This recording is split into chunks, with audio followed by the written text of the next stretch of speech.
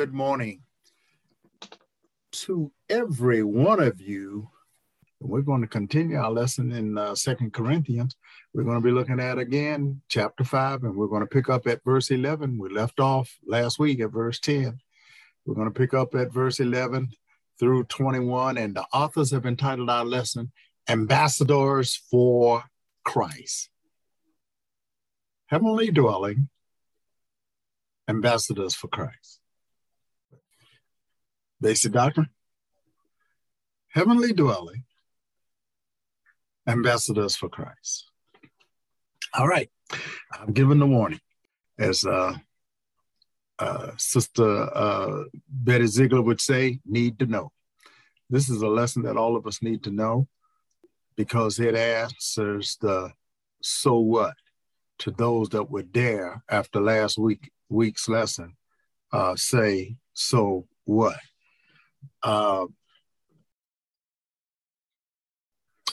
We're going to get started. Ambassadors for Christ. Sister Callis is going to come and read for us this morning some passages of scripture. Just as a refresher, Sister Gwen Thompson, would you read where you left off last week? You left off at verse 10. I'd like for you to read that. And Sister Callis is going to pick up at verse 11. As soon as she finishes verse 10, Sister Callis, please start reading verse 11. 2 Corinthians 5:10. For we must all appear before the judgment seat of Christ, that everyone may receive the things done in his body, according to that he hath done, whether it be good or bad.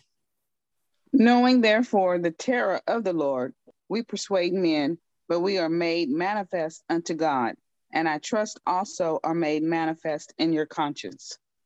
Very interesting, powerful two scriptures there, because we see the continuation from verse 10 to verse 11, where Paul has very meticulously laid out for us last week that there is an order to salvation, that you have been saved from the penalty of sin, that you are being saved from the power of sin, and that one day you will be saved from the very presence of sin.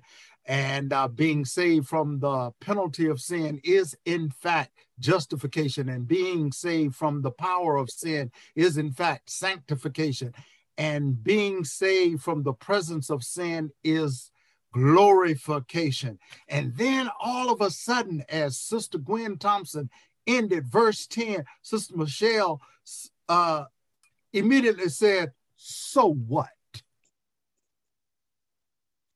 And then she went on to say, Brother Bogan, now that you know this, now that you know that one day you're going to sit in the judgment seat, and now that you know that you were shared with last week, that you will be judged for what you've done in this body. Now that you know that, what you gonna do? Paul says, and takes time to share with us and to the church at Corinth, he says, knowing this, I've been called. Knowing what God has done for me, I've been called. I've been called into ministry. I've been called into the ministry of persuasion. Because Paul is saying here, I don't want anybody to have to sit at the great white throne of judgment. And one of the ways to prevent that is to persuade, convince, persuade to the point of pistis, pistuio, that they fully understand and comprehend what this life of salvation is really all about. Because many of us, we have been taught, and rightfully so, that we have been saved from sin. But Paul introduces another idea here that I think you all need to carefully consider. Oh yeah. He says, knowing therefore the terror of the Lord. See, we live in a culture that we think that everything needs to have a psychological, emotional approach, and that all of our problems will be solved if we can just get you right, get you thinking right, get you acting right. But the idea that Paul is introducing here is that God is totally righteous. God is totally holy. And that what you are really being saved from, what every sinner who does not know Christ is being saved from, is the wrath of God, the terror of God. We like to have this little patty cake religion where everything is nice, where we go here, nice little comfortable sermons and Sunday school lessons and life group passages about how good and loving God is. Yes, he is all of that. But God is righteous. And the terror of the Lord, there should be an innate fear of the Lord. And that fear is reverence because of his holiness.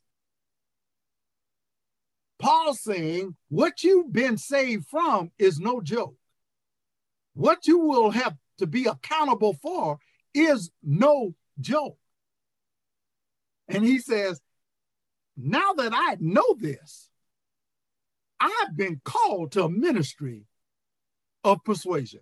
It is my duty. It is the duty of every blood-bought Christian on this Zoom call, Monty, to engage in evangelism, to engage in persuading those who do not know God in the pardoning of their sin. It is our duty to persuade them.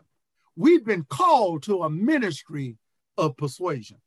So you're not just going to basic Christian doctrine. You're not going to Evangelism 101 and Evangelism 102 and 103 and 104 and 105 just so that you can hang a certificate on the wall.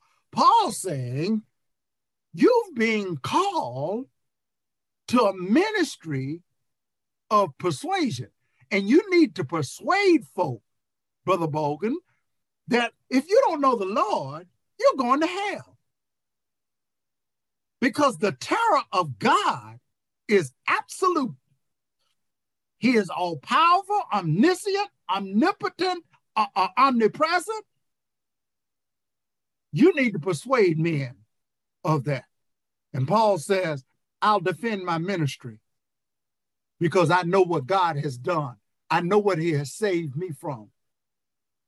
I know what he has saved me from, and I know what he saved me to. And it is my job, it is the job of everybody who has received the gospel to persuade others. Oh, I know. You thought, oh, we pay Pastor Brown for that. We pay Pastor Cobb for that. We conscript Brother Sneed and Sister Ziegler to tell y'all that. But no, you've been called to a ministry of persuasion. Because once you know it, you got to share it. Verse 2 and 3, the second and third verse, rather, 12 and 13.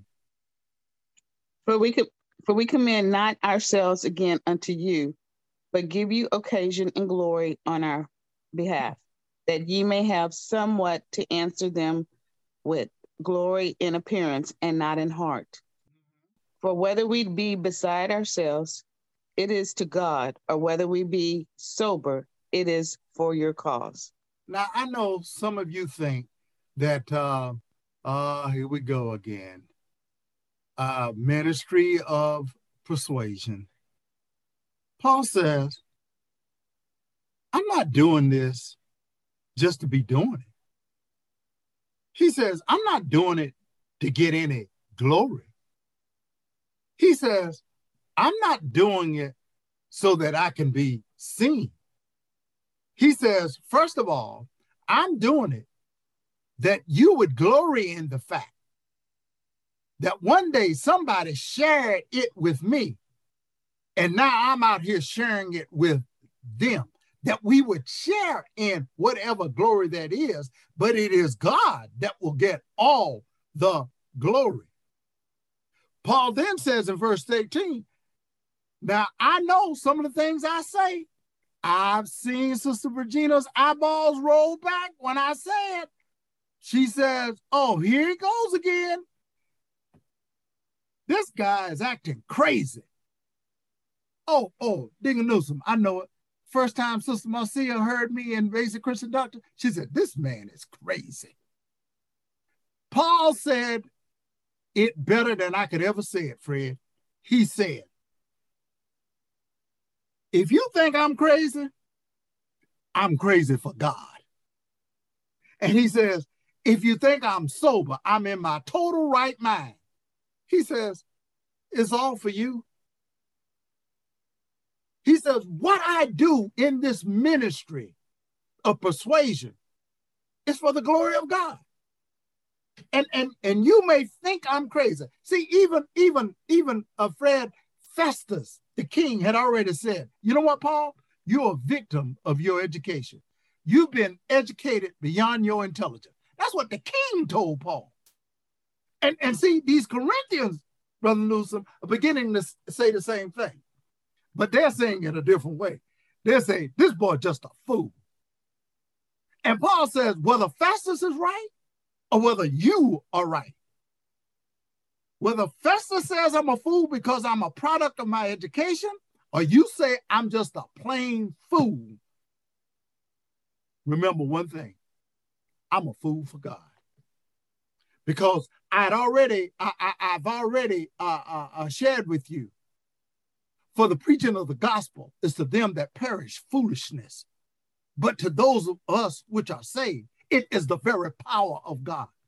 You think I'm a fool, I think I'm powerful, and I'm a powerful persuader because I've been called to do this, because I know I've been saved from the wrath of God.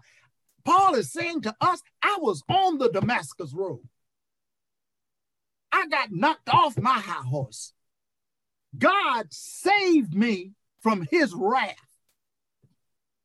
God saved me from my sin, but God saved me from God. Because God is no joke. And Paul says, as powerful as I can be, I'm going to be it.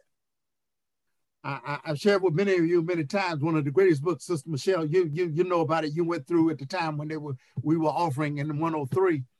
We now do conversational evangelism, but we used to say it, but say it with love. But it's got to be said. We don't want to preach and teach the gospel anymore. And unless you are preaching and teaching the gospel, you will not persuade anybody. You can pass all the legislation you want. You can have all the mental health days you want. That won't do you no good. Because I'm going to tell you what, a person who does not know God is a dangerous person to both society and to themselves. Now, as demonstratively as possible, I want to persuade anybody that does not know Christ to get to know him right now. Because Paul says, I know him. I know him, and I know him in the power of his resurrection. That's what Paul said.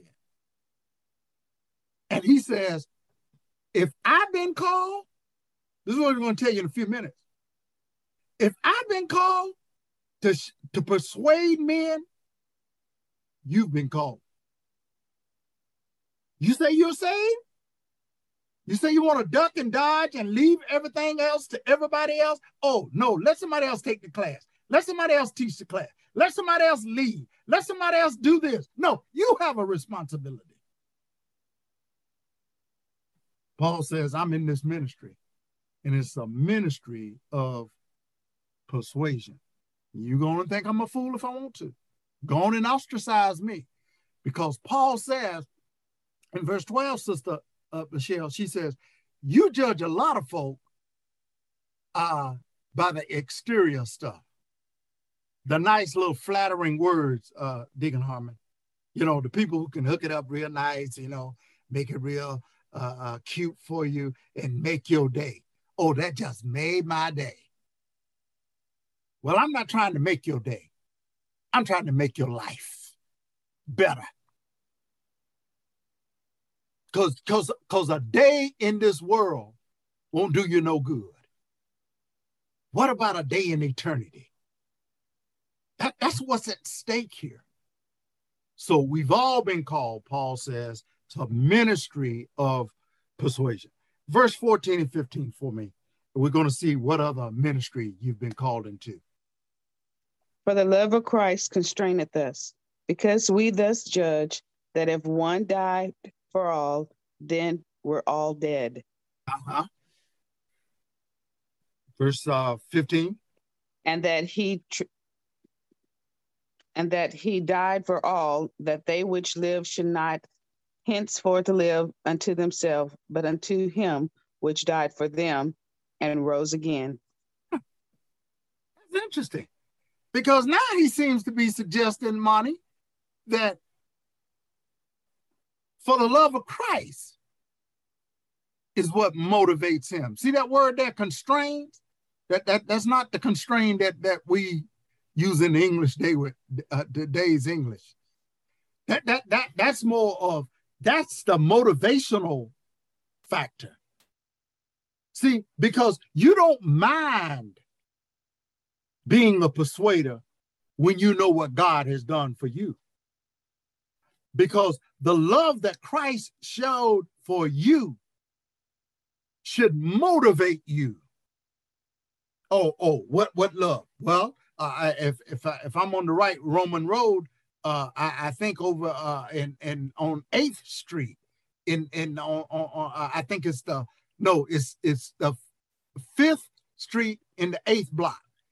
It says, but God commended his love toward us. But God commended his love toward us in that while we were yet sinners, God loved us even when we were his enemies, folk. Paul says that's what constrains. That's what pushes me. That's what motivates me. Because I know what God has done, is doing, and will do. Oh, let me tell you, on Military Appreciation Day, it's a good day to know that it ain't your country that's holding you up. It ain't your degrees that's holding you up. It ain't your social status that's holding you up. It is not the Constitution or this great body of military and civilian leaders that protect you every day. It is simply the love of God. It is the grace and mercies that Bogan put. So when you get so big and bad that you just think, what is it? What is it? Why do I have to love folk? You have to love folk because God loves you. And look at you. Look at you. You all can go to the mirror if you want to. You can drop Zoom, go to the mirror, or either take your computer and bring up your face. Oh, you all see y'all faces. You don't even need the mirror. God loves you. And Paul says, that's what moves me. And he says, because we thus judge that if one died for all, then we all were dead. If one died for all, well, all had to be dead. which suggests if you don't know Christ, you're dead. And you don't even have to suggest it there because the scripture is clear that we were dead in our sins, that we are dead in our sin. Our sin nature condemns us to death. Granddaddy Adam ensured that. Oh, come here. What do I need a Roman when oh, it's that Roman over on the 5th Street in the 12th block. Wherefore, as by one man, sin entered into the world. And therefore, death by sin. For all have sinned. Paul here is saying, it is love that motivates me, because I understand that Christ died for me. He loved me so much. When I was dead, Christ came and died for me so that I might live. That's love. And he says, and based on that, I've not only been called to minister, to be a minister of persuasion, but I've also been called to be a minister of love. Verse 15.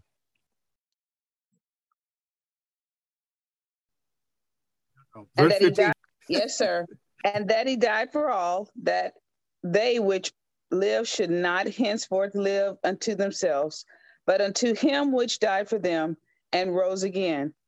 Wherefore, henceforth, know we no man after the flesh. Yea, though we have known Christ after the flesh, yet now henceforth know we him no more. All right. Thank you for verse 16 too. But verse 15, we're going to park right there. Because in the ministry of love, you got to fully understand why this is a ministry of love, Sister Ogletree.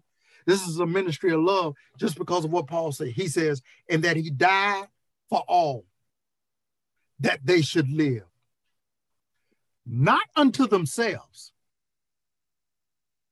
That's why this life that you have now, it's not your own. You're not to live it and just, get eternal life and then not open your hand and extend it. Paul says Christ died for you so that you would be saved from your sin, from the wrath of God, so that you would persuade others in love, that you wouldn't judge them, you wouldn't hate them because they ain't got it yet. Your job is to persuade them in your ministry of persuasion. Your job is to love them. Your job is to extend your life, spend a lifetime sharing the gospel. What else you got to do? Deacon Newsom, before COVID, it was so hard to assemble folk. And it's getting that way again. It used to be, Deacon Harmon, that, you could say, hey, we want to meet and do such and such. Hey, let me look at my calendar. Everybody got a calendar. Everybody got something else to do when it comes to helping other folk. When it comes to performing the ministry that you've been called to do. And so far, we've seen that you've been called to persuade and you've been called to love. Just love folk. This ain't your life. Oh, yeah, okay. You wanted to go see the Spurs. Okay. I bet you in 2020 you didn't go see them on TV. Could have done that too. Oh, no. We've got a fellowship under the bridge. Oh, no, game. Ain't got 2:00 game. No, can't go. This life is not yours, what Paul's saying. Paul's saying that Christ died for all of us. And that if you believe that and have accepted him, you've been called into this ministry of love. And love saying that you share your life. This just ain't about you. Now, Sister Michelle, indulge me again and read verse 16. Wherefore, henceforth, know we no man after the flesh. Mm-hmm. Yea, though we have known Christ after the flesh, yet now henceforth know we him no more. That's a very interesting dynamic there. He's saying that you should not judge anyone by his flesh, because flesh is food. Paul says, we, and the we there is not you and I. It is for the we there is that proverbial we that is specific to a group of folk who knew Christ in the flesh. And he says, we shouldn't see men in their flesh, just as we no longer can see Christ in the flesh. Did you get that, Sister Gwen? In other words, we should know we shouldn't view men in the flesh. We should see men and women as God sees them. Doesn't have anything to do with your socioeconomic status. Doesn't have anything to do with your ethnicity, the color of your skin, the color of your hair, how you dress. Has nothing to do with that, because those are the things that we judge men by. He says the only way to see men is how Christ sees them. And for this reason, this is one of the reasons over in John that Christ said, Sister Ogletree, I gotta go. This is why I gotta go. Because you guys will still hang on to the flesh. Flesh will fool you. You've got to love folk for what you don't see. Oh, they didn't want to hear that. I'm sorry. Okay. Does that mean I have to get, am I supposed to get off now? I think the census says that I can't say that. They said that I can't. I got to go. I'm sorry. I guess I'm being fired. But I've been called to love you. We say it with love. And no matter how animated, how much personified the speech, Paul is here trying to make a convincing argument that you've got to persuade folk. And you've got a part of that ministry of persuasion is that just show love. He's saying, but never forget, you show love, but you got to give the gospel. You've got to share what God has done for you. You got to let other folk know that. And it would suggest the antithesis of this is if you don't share the gospel and you know the gospel, if you don't share Christ and you know Christ, you don't love people. That's a terrible indictment. You've been called to this ministry of love. But not only have you been called to the ministry of persuasion and the ministry of love, Paul then goes on to tell us something else that we've been called to. Verse 17, if you would, Sister Michelle. Therefore, if any man be in Christ, he is a new creature. Old things are passed away. Behold, all things are become new. You know, I love how people misapply this verse here. I really do. It really tickles me when Paul says that you were something once that you are no longer. And he does it from the perspective of creation. Listen to this. He says, you've been called to judge not the flesh, You've been called to judge something else. And I thought about it. And last week's lesson, one of the passages of scriptures, for we walk by faith and not by sight. We have been called to take down this mortal body and put on an immortal body. So Paul here is saying, verse 16, start looking at people in that way. Have a new perspective because you are new. But he says there is a condition. If any man or woman be in Christ, he's a new creature. That old shucking and jiving that you used to do, that's past. Paul would later write, he says, when I was a child, I thought as a child, I spoke as a child, but I'm a full-grown man now. Those childish things are now past. Paul says, if you've been called into the ministry of persuasion, if you've been called into the ministry of love, you should be changing your thinking. I already told you need to look at people differently. You ought to look at people the way that God sees them, because you have new sight. You have new insight. Verse 18, I'm sorry. And all things are of God, who hath reconciled us to himself by Jesus Christ, and hath given to us the ministry of reconciliation.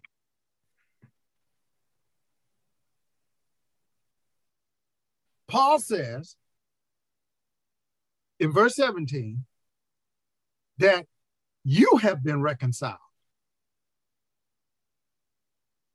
You know how God reconciled you?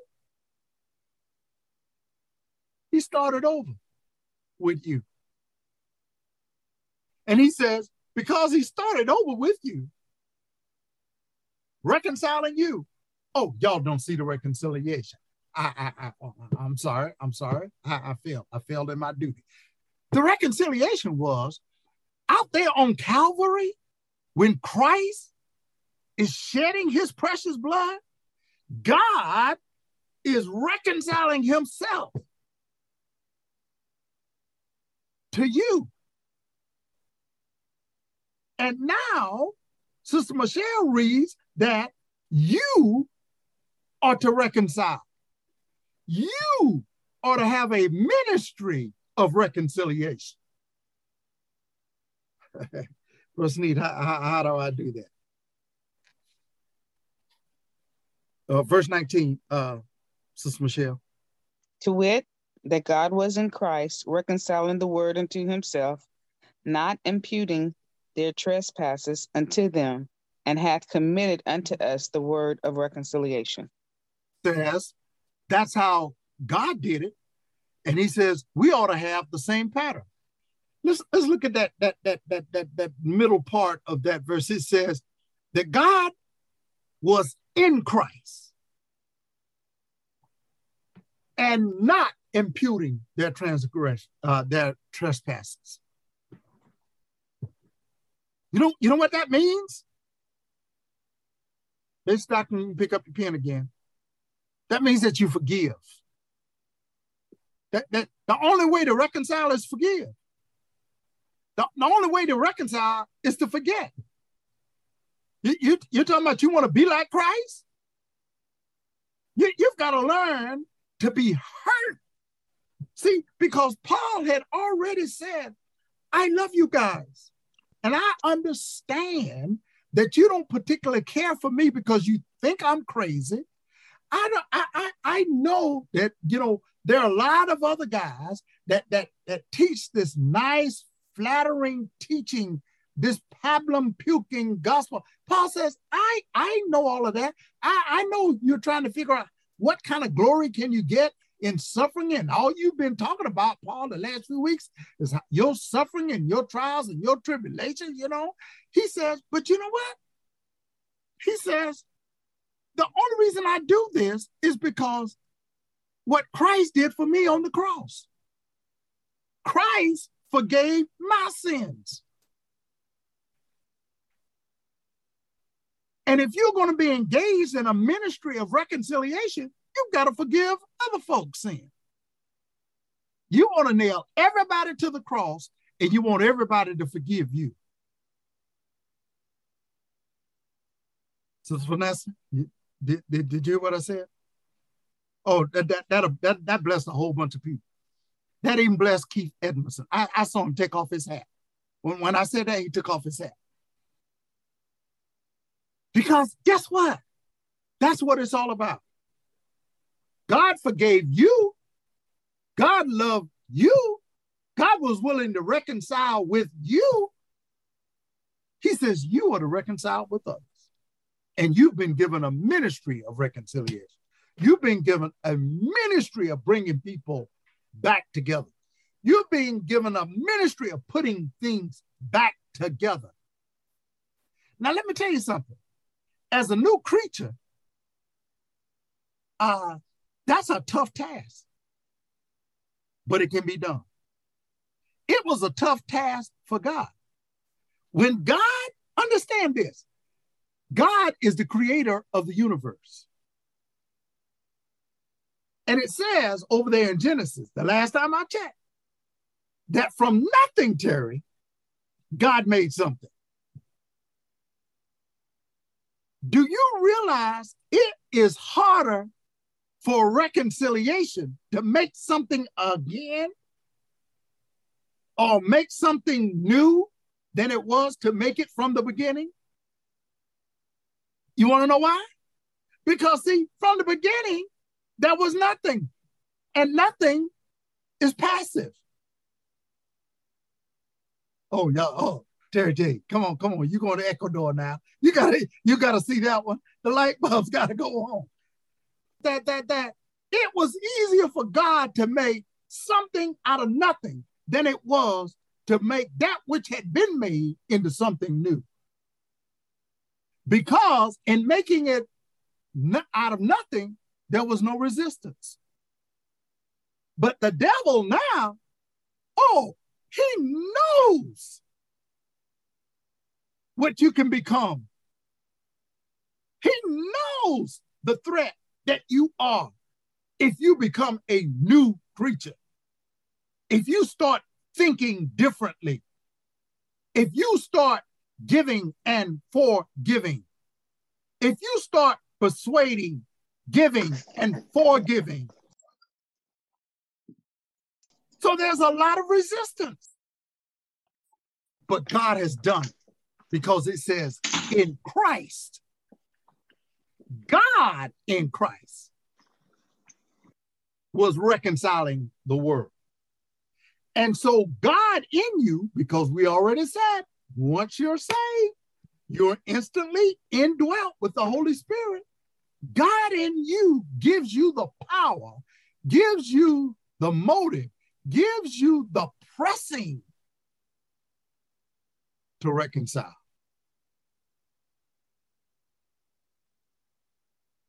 Sister Paulette, this is serious this morning.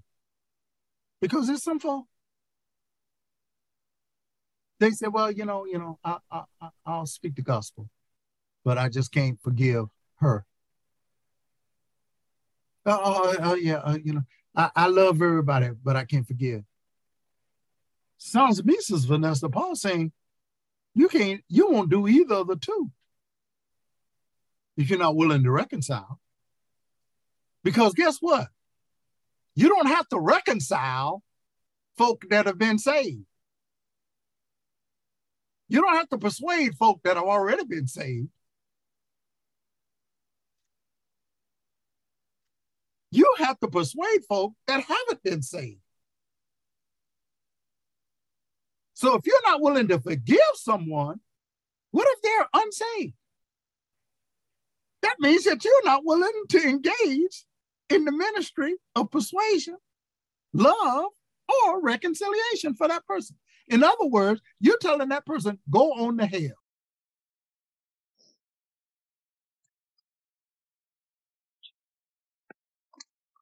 That's tough. Because Paul here says, don't act like there's certain folk that you're not willing to witness to, that there are certain folk that you're not willing to forgive. He says, the only way that some folk will be forgiven if they get saved, according to you. God says, I died for the sins of many.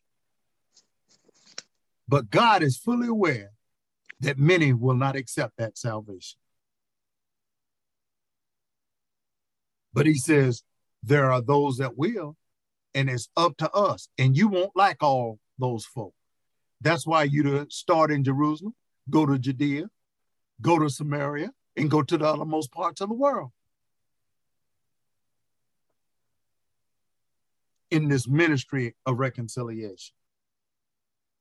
Do you think we would have as many church breakups as we do if we had a ministry of reconciliation?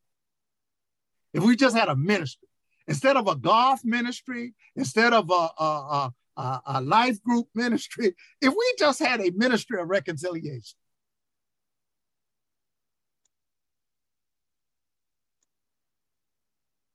Verse 20 and 21, because they're ready to go to military appreciation.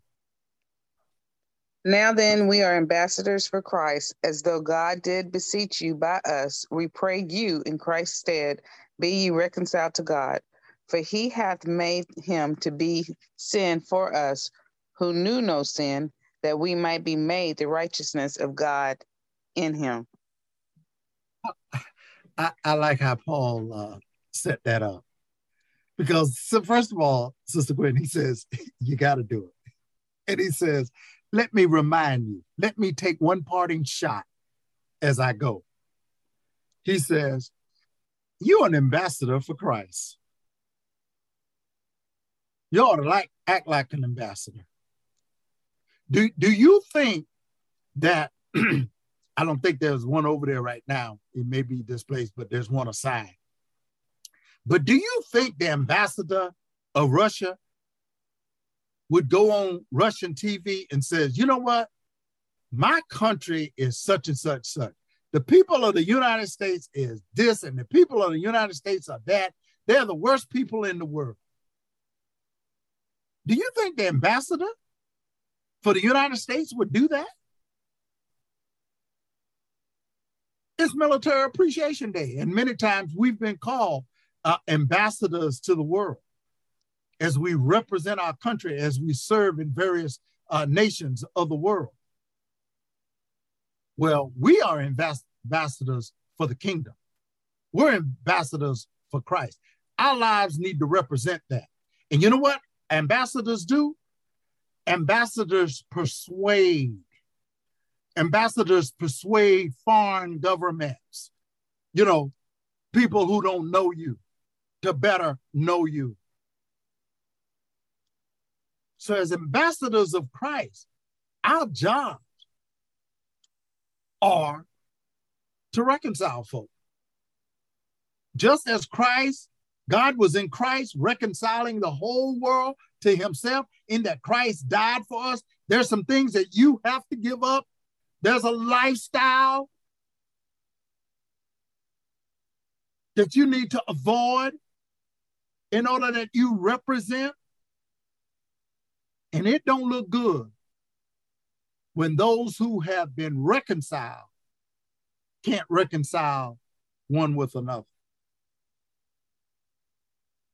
Sister Pillow, I'll just talk to you. It don't look good. It's not a good look. It's not a good look when you can't forgive. It's not a good look when you won't persuade. It's not a good look when you won't love. Because that's what you've been called to do.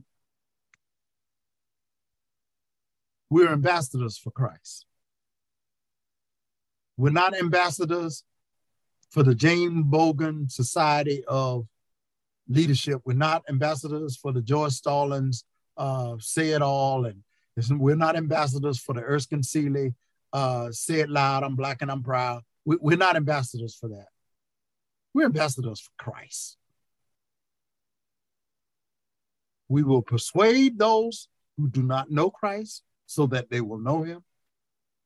We will love everybody, those that know Christ and those that don't. And we will do our very best to reconcile, to do the things that will necessarily bring folk to Christ and to maintain unity in the body of Christ. Because in the end, we are just simply ambassadors of Christ. Thank you for your time. I'll see you guys next week. See you in church.